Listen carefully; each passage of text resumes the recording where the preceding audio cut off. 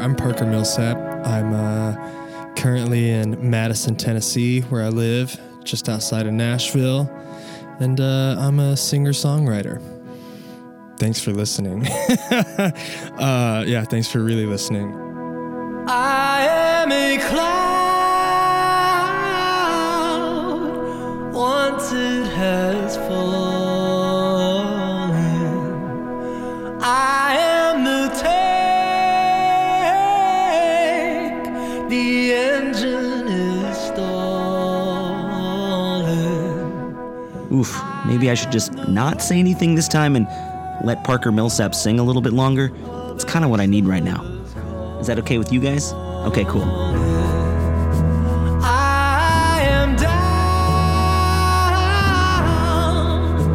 and I am cold. Yeah, I could probably just keep listening to him sing for the rest of the day. This is Zach here, your friendly music spirit guide. I'm not at a show on the road just yet, but I'm still in the wilderness of my back patio as spring is calling out with all its green glory. You might be able to hear the jets hitting across the ceiling of the sky, across the Pacific, the lemon tree swaying next to me in the breeze, the mysterious black sap that is falling from the sky and hitting my keyboard right now, and the hummingbirds. They're doing their daily swoop down. Their wings are blurring in the afternoon sun as I think to the last time I heard Parker Millsap sing in person. And if I jog my memory, I think it was a sweaty tent somewhere in Denmark. And as you just heard, he has a voice that seems to leap out of the mic like lightning. A voice that could rattle the stained glass of any pretty Pentecostal church in his native Oklahoma, or any sticky-floored saloon or Mother Church hallowed hall from the Ryman to the Fillmore. All I know is, from the moment I heard his first record, Palisade, which dropped in 2012 when Parker was a precocious old soul 19-year-old, I couldn't get enough. And maybe that deep need to stop everything that you're doing when a voice begins singing in a hall, that booming, blow-your-hair-back kind of voice, a tender, beautiful voice. It's something deep in our DNA. According to the BBC, while musical instruments appear to be a relatively recent human innovation, about 40,000 years old or so, music and singing itself are almost certainly much older. New evidence suggests it may have allowed our distant ancestors to communicate before the invention of language itself, and it's been linked to the establishment of monogamy and helped provide social glue needed for the emergence of the first large, early, and pre-human societies.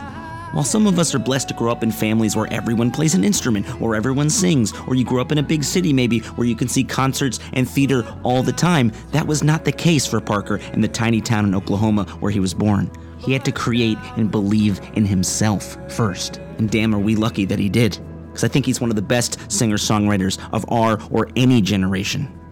Anyway, real quick, I wanted to let you know that my gang Dust Bowl Revival is going out on a limb and bringing some brand new musicians together for an epic double virtual concert experience May 6th and 13th. You can watch us anywhere on mandolin.com. We will be playing new songs, old songs, and our newest record in its entirety. Please support live music. Go to dustbowlrevival.com for more.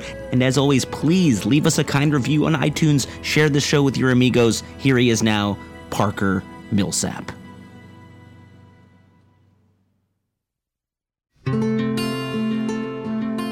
So, you have a new record coming out very soon, next week as we record this, I believe. So it's pretty exciting, but we're not really able to fully tour and support it like we used to right now.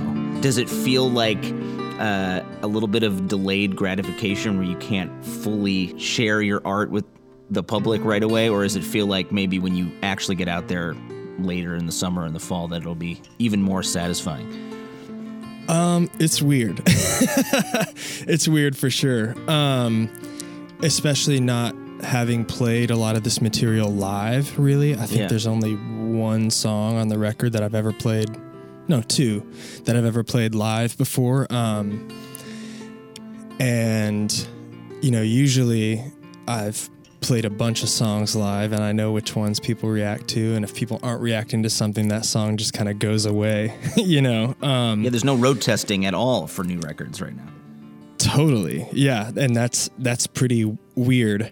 But it's good to see, you know, like people leave nice comments on social media and stuff. And I've seen some of, like the streaming and radio reports, and that's doing well, and I'm grateful for that. Yeah. Well, I think you're probably in the same boat as me, where you'll have songs that are created for live impact, right? And your voice can go a lot of places. You have obviously the fire and brimstone soul knockout punch, and then you have this super, soft, tender stuff that really draws people in. Do you find that some of the louder, more rock and roll stuff is not necessarily the stuff that's listened to as much online, or vice versa? Because I know for our group, Dust Bowl Revival, there's been a continual frustration in that the songs that people love and dance to and get fired up at shows are not what they're listening to at home. Yeah. And so it's like, well, should we not record the fun, brassy fire starters, or should we put them lower in the sequence, and put the softer stuff up front that no one's ever heard or no one requested, that gets tons of play. It's really hard to determine. Yeah, it is hard to know. I just try to stay focused on what feels right. You know what I mean? Is this, am I enjoying this? And if I'm having a good time, then that will hopefully shine through on the recording, but sometimes it is just really unpredictable. I've had many of my slower ballads that get added to random playlists. Right. And then because of that, it gets a lot more listeners than it normally would. Right. And then so people come to the show all knowing, I noticed this, when we were still doing shows, people come to the show knowing a lot of those softer songs, right, and they do want to hear them live, but then you see everybody get amped at the show, and you're like, well, none of those songs are the ones that are being listened to. It's weird. Yeah. Well, it's funny because when I try to describe you to folks, because I've been trying to spread your music far and wide for 10 years.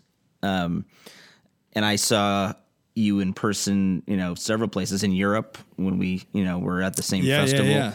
And we've run into each other quite a few times on the road. And I think that I realized this morning listening to your stuff that there's an interesting, I think, Paul McCartney parallel that I see in your music. Thanks. I really appreciate that. He's such a hero.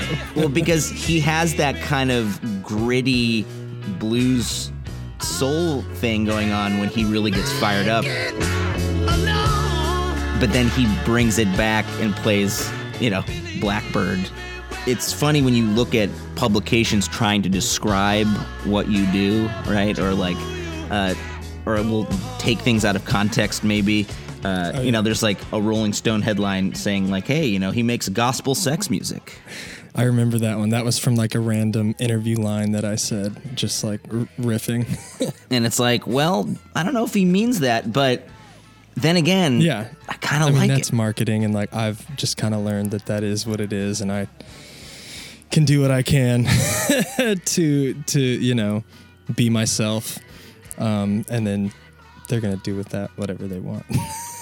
So you grew up in a small town in Oklahoma, and you were in the Pentecostal church. A lot of soul, rock and roll folks came out of the church. Do you find that you're always feeling that push and pull between rebelling against the restrictions and the sort of historical prejudices of the church, but also valuing its community and the music and the feeling of protectedness that maybe brings a family? I think it's important to have both. Really.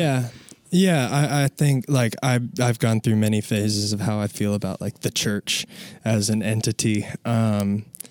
And at this point, I'm just kind of I don't think about it all that much anymore. Right. I agree with most of what you say. I don't feel like I'm rebelling against it. And I recognize that any sort of spiritual community like that, it serves a purpose, Yeah. And it's good. It can be, tainted and perverted. But at the root of it, I think it's people trying to do the right thing at the very least, but I just found that like being bitter about it isn't worth it. You know what I mean? Right. And like thinking that other people are living wrong is, that's not right no matter which side it's on. But I do feel that compassion and community are necessary going forward, especially after the past year we've had. Yeah. What was the first song you remember singing as a little kid? Oh, probably This Little Light of Mine. Nice. This little light of mine, I'm gonna let it shine. You know it. It's a hit for all ages. It is. And I like that for the most part you can sing it like without the religious context. It just feels it's like a spiritual song. It's a spiritual, not a religious song. Your record, The Very Last Day in 2016, I think one of my all-time favorite records of the last 10 years. That title track, you're talking about if the end of the world is coming and there's this eruption and you're flung into space, like you can see yourself singing Amazing Grace as everything falls apart around you. Yeah. That song is like a protective cloak in a way, And I find myself singing that song. I'm not even really Christian at all, but I find myself singing that song to myself as like a talisman or something. It just it feels so good to sing, Hell yeah, that's great. That's what like a meditation or a hymn is, Yeah. It's a power song.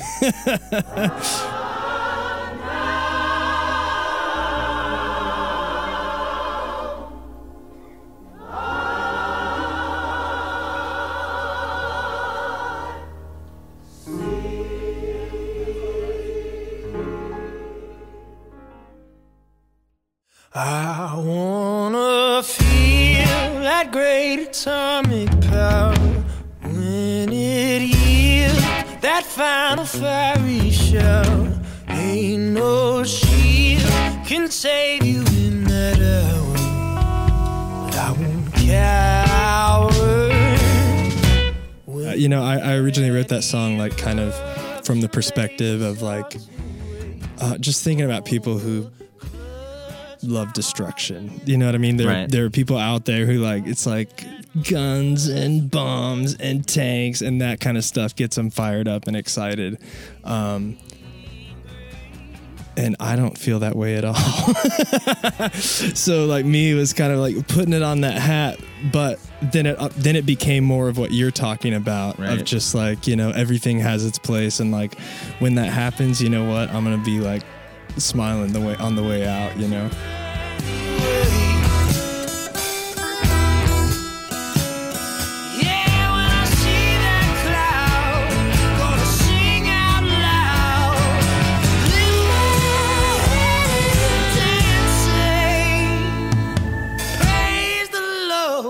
It's the very, very, very last day.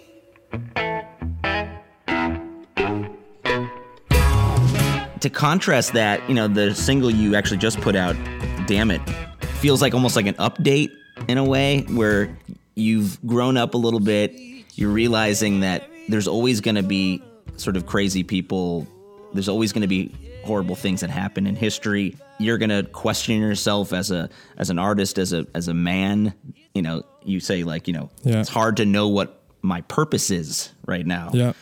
You have to sort of change your perspective to be a grateful, happy human being and be an intelligent citizen, right? Because if you actually looked around and saw, the voting rights calamities that are happening right now in Georgia and these gun laws that are being passed as mass shootings are coming back in full force, you lose your head, and you have to somehow acknowledge all of that and be grateful that we are who we are when we are in history somehow. Yes, 100%. Yeah, I think that's a great way to sum up that song, man. Yeah, that's how I feel. Like, especially the past year, I've learned a lot, like not being on the road. I've had a lot more time to think and just be and not have something to do every second of the day and not always be worried about like the next gig or something. And I've also become more aware of my privilege, like the fact that I, am able to sustain this and like I still have my, place to live and food, and I'm married to a great person, and like there's so much to be grateful for, but at the same time that I'm really experiencing that gratitude, I've also been learning what I've been ignoring, essentially, what I didn't know to pay attention to. And I think a lot of us feel in that place right now. Like, okay, now we're seeing the things that need to be fixed, but a lot of us don't know quite what to do about it yet or how to go forward, but we have to, we have to. Right. We have to keep pushing. I try to whistle straight through the shower. Yeah, the pill tastes bitter, but I tell you that it tastes sweet. I said it's hard to see the slippers from the bottom. It's hard to know your purpose. Ain't it true? Some folks say to smoke 'em. If you got 'em, damn it if you don't. Damn if you do. It's hard to keep a secret, but not to tell a lie. It's hard That to song believe it has this when you're electric guitar build that builds and builds and builds, sort of like a U2 anthem, that I was reading about. But the thing that's interesting to me is that it almost never resolves. Just 1 and 4 the whole way. Right. And Yeah. I'm like, when is he going to get to the 5? We're not It's like a there John yet. Lee Hooker song. You're like, no. Life Yes. doesn't resolve. It just sort of keeps going and then it ends. Yeah. Yeah. Man, I love that. Yeah, I love that you make the John Lee Hooker reference because he's like a top 10 of mine. Well, it's funny because you listen to some of his old recordings, one bourbon, one scotch, sometimes he'll play it and he does resolve, but there's times, I think like a live version I remember hearing where the band goes to the 5 and he doesn't. And he doesn't. He's just like, no. Yeah. Man, there's this record of his, if you haven't heard it, it's called It Serves You Right to Suffer, which is like the most intense album title of all time. But it's an amazing record. It's him with like just a bassist and a drummer, and they keep up. Like they're watching him the whole time, and they keep up with the changes, and it's so cool. Yeah. Serve you right to suffer. Do you know the Jay Giles band from back in the day? I feel like I know that. I haven't done the dive and listened to a bunch of it. My dad was a huge fan of them. They're kind of like like a funk soul rock and roll thing, like CCR but like weirder. Okay, or something. yeah. Their lead guy was like a harmonica master. Okay, cool. Magic Dick and his licking stick, I think they called it. That's amazing. But they have, I think, one of the best live records of all time called Full House. That was playing around my house growing up, and they do a cover of "Serves You Right to Suffer." That I think is about like 8.5 minutes long. Wow, that's cool. Dang. But it also involves like weird commentary, like where he's just like talking to some fictional lover of his. Okay, yeah, that sounds like a very John Lee Hooker thing to do. Yeah, and I just remember as a little kid hearing this line where he's like, "Take out your false teeth, mama. I want to suck on your gums." I was like, Jesus, That's what the hell is awesome. this music? There's a couple good Lightning Hopkins songs about like girls, like he's bought these girls wigs and he's like going to come get them back because they're not being nice to him, you know? Yeah. It's like a whole genre. Awesome. When did you start listening to more secular music and, rock and roll? Like how young? I mean, as soon as I was listening to anything gospel, probably before. Like my parents didn't really start going to church as adults until I was like, I think 4 or 5 or something like that. So I was definitely had some other stuff coming in before that. And like my parents weren't strict about what music we listened to really. And they had pretty cool taste. Like from like the first record that I fell in love with was Ry Cooder's record Boomer Story. Okay. I was probably like, I remember being 5 or 6 years old and like going fishing with my dad and that record's playing. So I was always listening to secular music as well as gospel. And most of my gospel input, like we didn't listen to a ton of gospel music at home, but, twice on Sundays and once on Wednesdays, we were doing like the church service thing.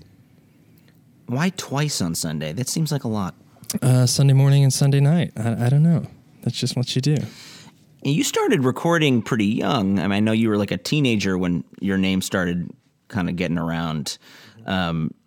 Did you have, the ambition to sort of be a full-time touring artist from a very young age, or did you just sort of hope that your stuff would, get out locally and you could, play the local bars, or, what was the plan? Kind of both. I think I didn't really know much about like the music business, Right. And I didn't know anybody personally who played music like for a living. So in my mind, I just never really saw it as an option, I guess, until I did like my first gig where I got paid. I think it was like a back to school bash type of thing. And I got paid, I think we split, like $125 between 4 or 5 dudes. We're rich. Yeah, exactly. And from then I was just like, well, if I can do this instead of like working a regular job, yeah, then I'm in. So I just like whatever I had to do to try to play gigs since then. So I was already kind of on a path of like, working musician for a minute, and then got pretty lucky and met like David Macias from 30 Tigers pretty early on, while trying to get house concert gigs at Folk Alliance.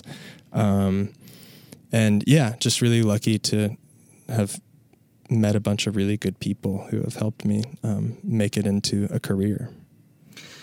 Shout out to David, because 30 Tigers kind of rescued our album last year. Awesome. And they're the best.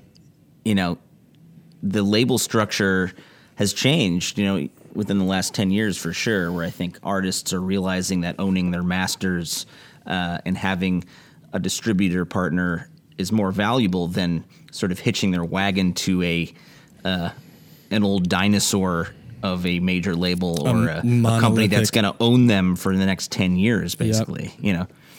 Yep. Yeah, that's something I'm grateful that I realized pretty early on. I had a friend recommend the Donald Passman book, Everything You Need to Know About the Music Business, I think is what it's called. Okay.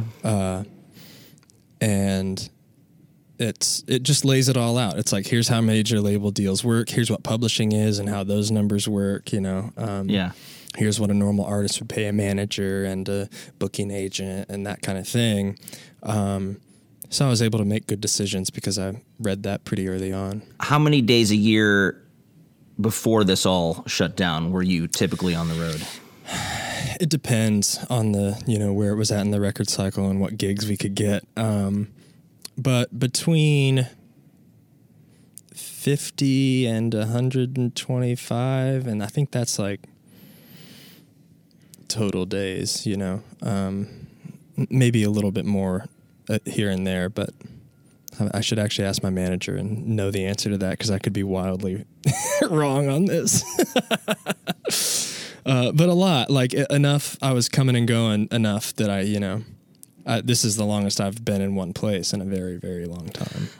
And you're married now, but, before that, or even in the early part of that relationship, did you have to wrestle between, keeping your relationships going and feeding your dream? Because I think sometimes that happens among folks, especially when you start to really want to have a long-term relationship. They suffer, these relationships, and you see it all the time amongst the most successful, artists of our time. It's always like they got the number one record and they got divorced the same year, Yeah. Yeah, I think a lot of it's just keeping in touch, and like, if you want to do this, you have to find somebody who's cool with that, and it was hard at the beginning, and we had some conversations about it, and worked through it, because we care about each other and believe in each other. How'd you meet your wife? I was playing this bar so I had a regular gig at this place called The Deli in Norman, Oklahoma, every Tuesday from 7 to 9. And Meg lived like 2 blocks, and she would just walk there and like she worked the other direction 2 blocks. So she would just like stop in and see me every once in a while. And then eventually she invited me to a party at her house. Yeah, but she wasn't like into me at first, but I thought she was because she invited me to a party, Just being polite, And I was like, I was 19 when we met, and I was like, I got invited to a college party, and I wasn't in college, so I felt pretty cool. Still feel pretty cool. You think resistance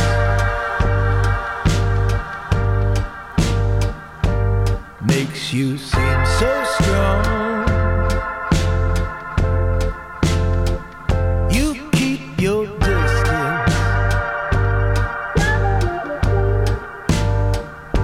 then wonder why we don't get along. Your song Vulnerable off the new record, let me say that again. It examines... We're going to edit this out. It feels to me that it examines like masculinity in its new form, like how we're supposed to view ourselves, and that, meekness and softness and vulnerability can be strength, and that we have to teach ourselves to be vulnerable. Because I think as guys, everything is telling us, be hard, be, aloof. Don't ever show what's going on behind your eyes. Yeah.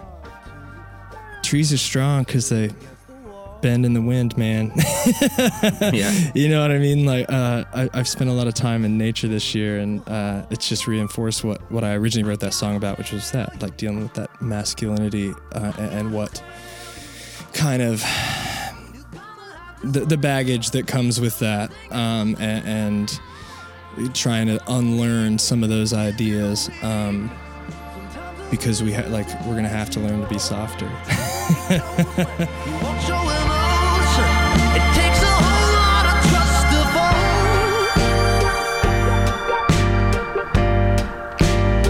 So you've got to be vulnerable.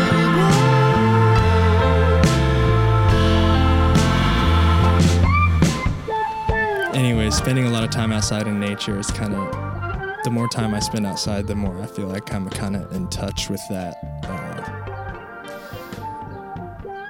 softer part. Like, look at the way that plants and fungus and, birds do it. Gentler, much gentler. What is your biggest weakness, you think, as a guy? Anger. Yeah. I don't know if this is like a biological Me thing. too. I haven't read into it, but the anger one is hard to rationalize.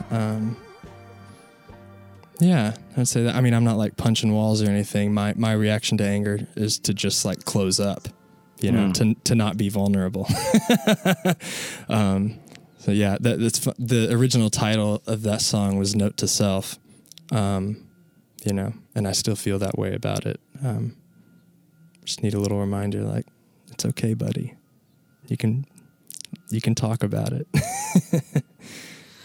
Well, I think having a partner for, a long period of time, you change as a person, right? You as 19, when you were 19, you were a different person than you are now. Definitely. And so is my wife. Yeah. And I think you have to realize that your wife, your partner, is going to be an evolving entity, and that's really the hardest thing about continuing a relationship into your 30s and your 40s and beyond is like you have to be okay with everything changing. Yeah.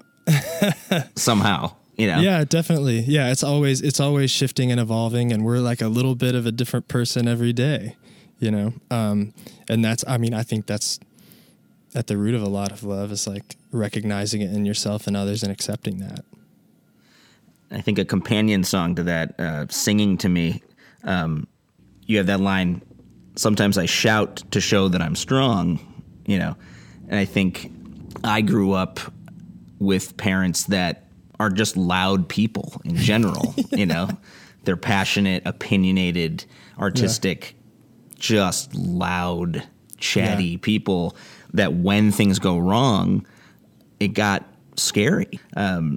I always told myself, well, like, I'm not going to do that. I'm completely different from my dad. And then I saw myself doing that exact same thing, to the point where in college, I was in this very toxic relationship for years. And I actually went to like a counselor in college and was like, I'm going to like break something if I don't start talking to someone about this. I didn't feel comfortable talking about it, I think, with my friends or family, because they were like, oh, why don't you just break up with her? If you think she's going to drive you crazy, because, well, I love her.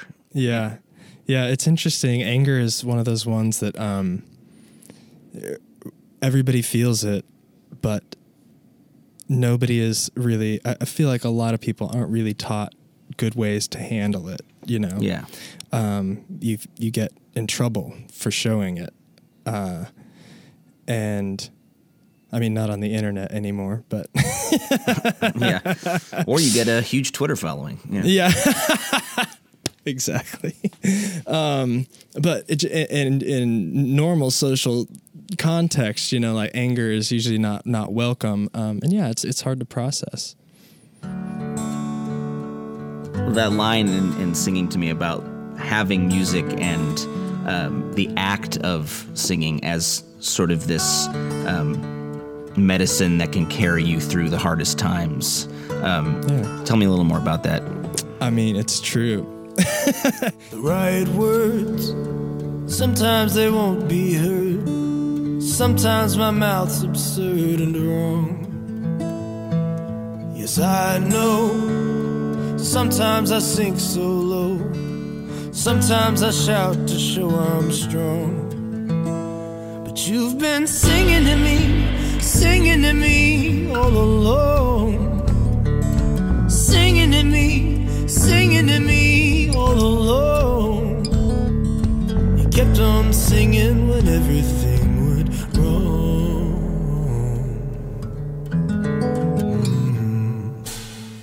I'm sure there are exceptions, but almost any major religion, the main rituals involve singing, whether it's like a shaman, somewhere deep in the woods, or it's at the Pentecostal white people church in Priscilla, Oklahoma, or if it's at,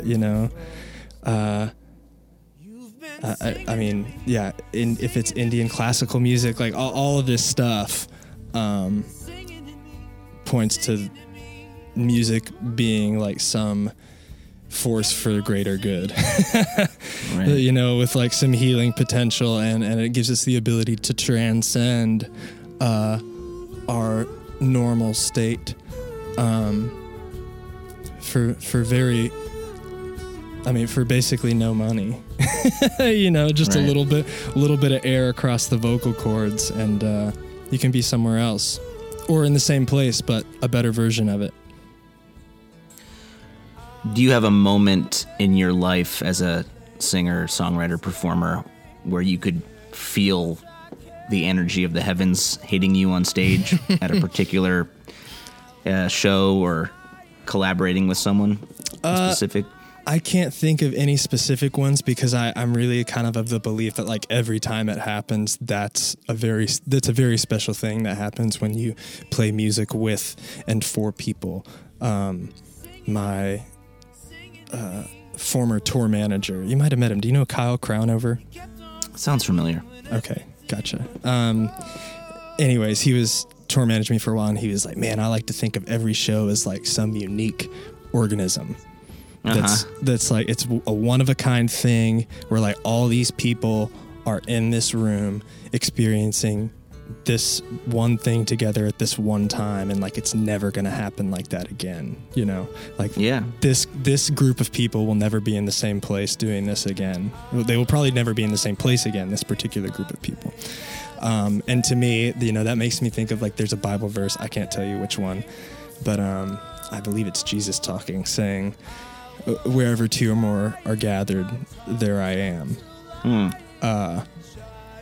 I'm probably misquoting that, but the listeners can look it up. But it makes me think of that, and I kind of believe in that a little bit. You've been singing to me all along. Singing to me all along. You kept on singing when everything went wrong.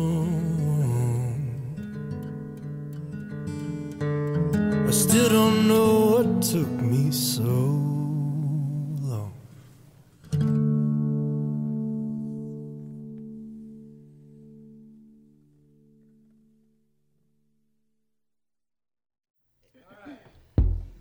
One of my favorite collaborations that you have, which I think is how my wife started listening to you, is your song with Sarah Jarosz, Your Water, which I think was off other arrangements, your original version, right? Well, yeah, I think we actually recorded the version with Sarah before the like album version came out. It's just such a really effortless harmony that you guys create together. Yeah, she rules. I didn't realize I needed a drink of your water. Your water. It floods my memory and it quenches my soul. How do you try to capture the kinetic fury of a live show in the studio when that microscope is on you? Most of my records have been done where we rehearse a decent amount before we go into the studio so we can play through the songs no problem by the time we go in, usually.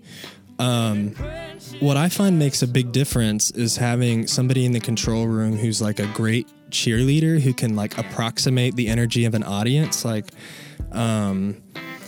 just somebody in the control room who's like excited and listening deeply and like taking really good notes and like, you know, getting on the talk back really quickly after a take and letting you know how it was or what you could do different next time. When we were making this record, I don't remember what song it was, but like I'll never forget Aniello, the producer John Aniello, like hopping on the talk back as soon as the take's done. He's like, "Don't move."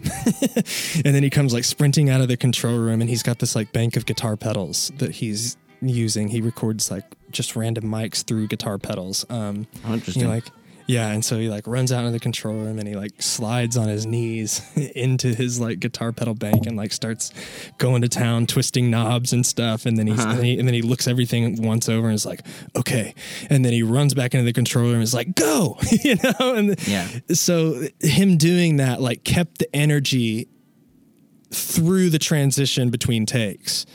And it was a moment where I was like, okay, this is like one of the weird magic ways that producers do their juice. It's not all knobs and you know, not that the producers I've had in the past were, you know, clinical or anything like that, but seeing somebody get that excited about something that you know, like they were inspired by that take and it made them think to do like, oh, I'm going to go mess with the gear now because now I know exactly what to do. Then that gets you excited about the next take. Like, what did he do out there? How is it going to sound? Yeah. Like, what did he do out there? And like, I can't wait to hear it back through the cans when we do this next take. So yeah, having somebody, to perform for, like you're always performing. I like performing for musicians. You know, musicians are always trying to impress each other, even if it's by doing less, especially in the studio. You know, like if somebody just nails quarter notes and you look across the room, they're staring at you like, yeah, I'm just hitting the quarter notes and you love it, you know, and I'm nailing them. So anyways, you're trying to impress the musicians, but having somebody who's not in the band to like try and impress and perform for, yeah, it's really helpful. That's why I find Nashville to be the most intimidating place to play in the world. Dude, it's this. Everybody's like, and then like half the people are just like looking at your pedals like, oh, yeah, I've got that one. But like when they actually get fired up, you're like, we really earned that. Yeah, definitely. If the Nashville crowd's dancing, then you're winning. Well, there's 1,352 guitar pickers in Nashville. And they can pick more notes than a number of ants on a Tennessee anthill. There's 1,352 guitar cases in Nashville. And any one of them packs of guitar can play twice as better than I will. Nashville cats Play clean as country water. Nashville cats Play wild as Mountain Dew. We played years ago, and I don't know why they let us in there. We had like our full 8-piece band with horn section in the station inn around like 3 mics. Awesome. Yeah. And halfway through, people were like up and dancing. Yes. And like this old timer in the corner, you know, with the bucket of popcorn and shit, he like comes up to me and he's like, yeah, we don't usually do that here. Yeah. I was like, oh, is that like a compliment or is that like a threat? Yeah, or is he like threatening me? Yeah. My first ever gig in Nashville was at the Station Inn. Somebody I think got sick and couldn't do a songwriter in the round thing, and I got the last minute call, and yeah, that gig kind of like it hooked me up. Like I wouldn't be here if it weren't for that gig. That place is awesome. But that title of your record, Be Here Instead, I feel like is sort of the scolding reminder that most people need right now when we're suctioned to our phones and our screens. I'm curious how audiences will be once we all come back into the real world. Maybe we will be more present because we'll be so grateful to have this real experience in real live music. I can't stand the poor connection. Can't hold your hand through the screen. I don't want your reflection. I just want the real thing.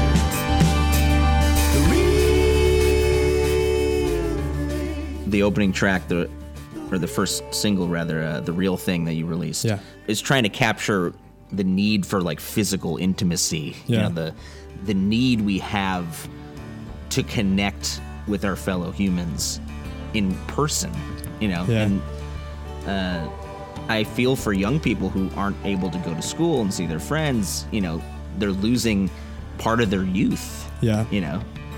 Definitely. And it's bizarre, like now that we're all forced to do this, you know, to some extent, like now that we're all being forced to like Zoom and FaceTime and that kind of stuff, it really makes you wonder how much was I volunteering for that before all of this, you know? Yeah. Again, grateful. You know, like my sister's in Australia right now, and she's been there for a minute, and I love being able to just like, hey, Shelby, you know, it's awesome. But we do lose something, you know, mannerisms, the way people smell. It's weird. You know, all these little things you don't think about. They're like, oh, dang, that's meaningful stuff.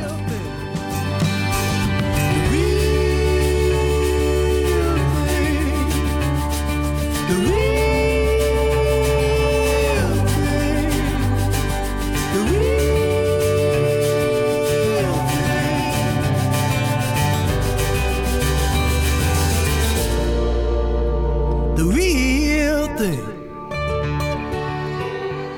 my sister and I think have gotten way closer over this last year because she's one of the only people we sort of included in our little house pod, in your pod. you know. Mm-hmm.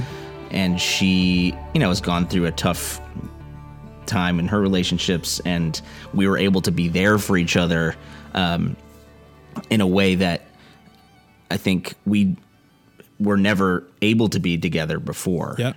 And you grow up with a sibling, and you have like multiple versions of your relationship when you're little kids and you're kind of like rivals or antagonists, but you love each other, but you're also like torturing each other, and then you kind of, drift apart when you're trying to be an independent person. I lived in LA, she was in Florida, then she was in Chicago. And when she was able to come out here, I think we finally were able to be like, oh yeah, this relationship is super important. Yeah, and you have how many years of common experience, That's what I think about Shelby all the time. Is like you're the only other person who's been through like almost the exact same things that I have, What's the age difference between you guys? 2 years. Yeah, so that's real close. Yeah. My wife is always like, you guys have this like language that you speak to each other that I'm not a part of. 80% of our jokes just like completely go over everyone's head except between us, Yeah. It feels like that with a band sometimes, doesn't it? Yeah. Like the entire band is laughing for an hour, but like the promoter, the sound guy, nobody else is laughing. Yeah. What are they talking about? If you could have your way when we return to safe public touring, you could play any venue in the world, where would it be, and what would the first song you play be?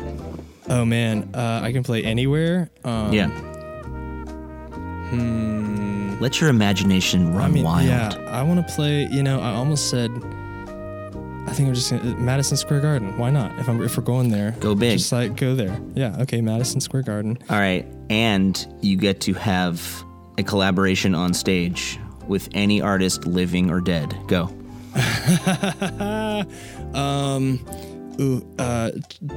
Ella Fitzgerald. I would pay for that. Yeah, and I don't know what we're singing yet, but it's going to be awesome. What is your guilty pleasure listen? Something that you're slightly embarrassed I don't feel guilty or embarrassed about liking any music anymore. It's all, the fact that any recorded music exists in the first place is like some miracle of the heavens, like what? You plug this thing into that thing and point it at that thing, and then it plays it back for you later, the way that the air moved. Anyways, it's... That is a good way to look at it. Anyways, but the thing that I would be most embarrassed by previously is like, I don't know, Billie Eilish. I think that shit rules. You don't have to be embarrassed. Yeah, I'm not embarrassed. And like some people, that's mainstream, man. But like to me, the first time that I heard her, it reminded me of the first time that I heard Tom Waits. I was just like, who is this and how did they make this and how does it sound like this? Don't you know I'm no good for you? And why does it make me feel so good and uncomfortable at the same time? Learned to lose, you can't afford to. Tore my shirt to stop you bleeding, but nothing ever stops you leaving.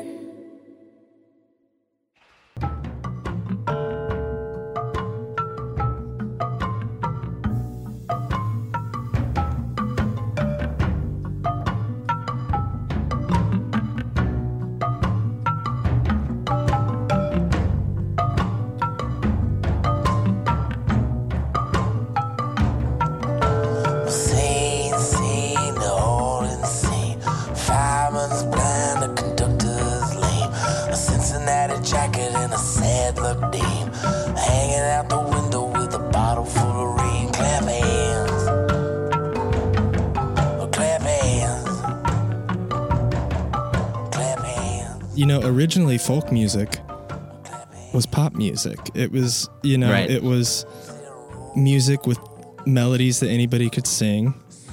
for maximum, impact. That were easy to sing back, like that's the folk process, is being able to sing a song back and then like come up with new words because you've sung it so many times. So yeah, and pop music in a way is folk music. It's the music that most people are familiar with and can sing back. The reason I have resented pop music for a long time is not because of the songs. It's because people like you, who I feel like transcend so many different genres and create music that means so much to me, right? I want that music to be selling out Madison Square Garden. Yeah. Like where is my, like, when do my heroes, my songwriting icons get to be recognized in a bigger form? And it's like there's a whole business hierarchy that exists to promote those kinds of things, and now with the internet, it's just kind of like this crazy free for all. Like, we'll think about like Lil Nas X, since he's already in the news right now. Like, I watched that video this morning. It's in bed. amazing. Like, I couldn't come up with that. It's creative in its own way, and like what it means to be a musician is like shifted a lot in the past 10 years. And I see it as like, you know what, that's okay. And like, I don't need a Grammy or whatever to like eat. And in fact, I've carved out like a pretty comfortable existence for myself with music, and I'm grateful for that. I think it's encouraging, to see pop artists actually using a lot of real instrumentation again. And even in that Lil Nas X song, it has kind of almost a Spanish guitar acoustic backdrop, which is kind of interesting, Romantic talking, you don't even have to try. You're cute enough to fuck with me tonight. Looking at the table, all I see is bleeding white. Baby, you living the life, but nigga, you ain't living right. Cocaine and drinking with your friends. You live in the dark, boy, I cannot pretend I'm not faced. And it almost reminded me, in a weird way, of one of my favorite songs of yours, Jealous Sun. That just beautiful kind of swirling acoustic guitar rhythm, and there's a few songs that will come up on my playlists when I don't have service, right? Oh yeah. And you're driving like Big Sur, and you're like, well, I got to put on my master playlist because whatever happens to be on my phone somehow.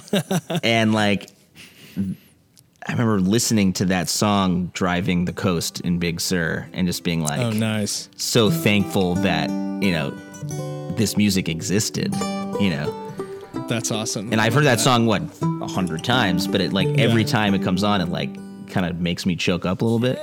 Yeah. Yeah. That's awesome. I love when you have a specific place tied to a specific song, and every time you hear it, you can kind of like go back there. I have tried to show him you're all mine. I've cast stones, I've begged, I've cried, but all my pleas fall hollow. Do you remember where you were when you wrote that? Ooh, yeah, I do. It was in Norman, Oklahoma, in Meg, my then girlfriend's kitchen. I had stayed at her house, and she went to work, and I had a guitar there, and I was kind of like playing with the idea of the sun. Like, when the sun rises, then the person I love goes away. She has to go to work. And like the idea of the song was like blaming it on the sun somehow. Yeah, I remember that little kitchen. It was great. Weird linoleum. Well, the funny thing is that people who don't know you or have not heard that story would maybe listen to that song and be like, man, this guy is going through a really tough breakup, maybe cheated on her, she's leaving. No. But really, you're actually talking to the sun. I'm talking to the sun, and I'm saying, hey, you stop that, because every time you come up, my wife has to, or my love has to go to work. Can't he find someone who ain't my own?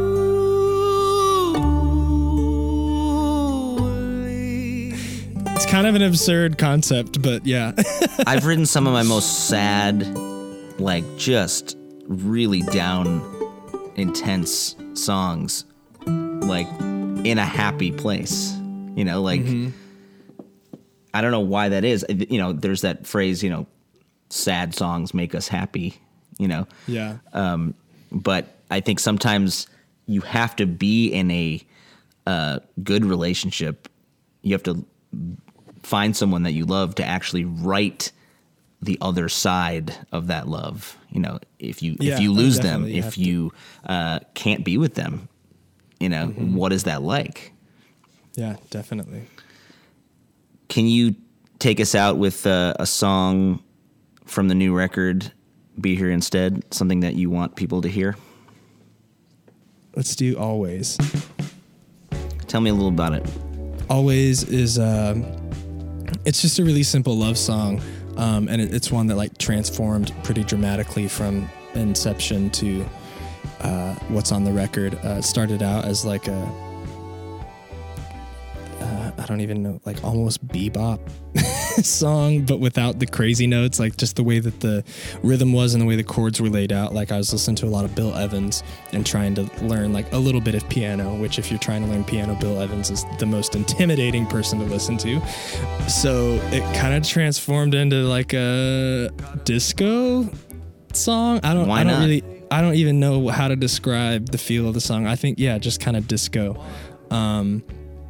But I'm really proud of it. I'm proud of, like, to me, being able to take a song from one feel and completely transform it to a different feel, like from something that you would never be able to dance to something that's danceable and sing-alongable without really changing the chords or melody. To me, it made me feel like, oh, I wrote a good song. You know, I feel like a good song can handle a lot of liberties when you're interpreting it, you know?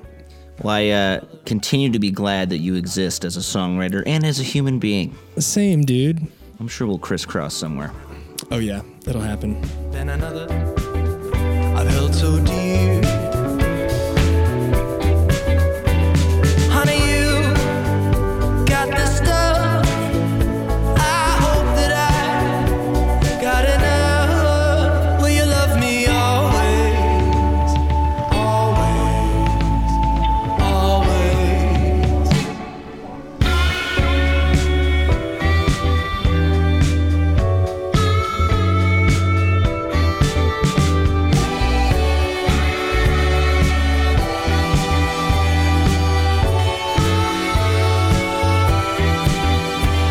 Honey, you got a touch that feels like life. Honey, you got too much, and that's alright. Darling, I'm just a nerd, thriving all night, lost in your curve. Always, always, always, always, always, always.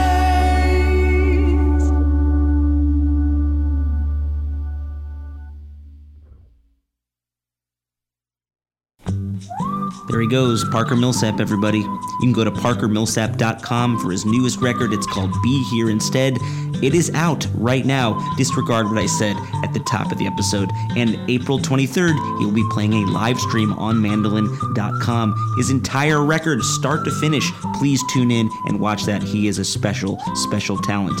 Also coming soon on the mighty mandolin.com, my band Dust Bowl Revival will be playing our very first ticketed virtual double concert experience. Yes, very exciting. May 6th, we'll be playing our new record, Is It You, Is It Me, from top to bottom. And May 13th, we'll be bringing back old favorites and playing new songs you have never heard. Please check it out at dustbowlrevival.com. My voice is a little scratchy because we've been singing our heads off this whole week getting ready for it.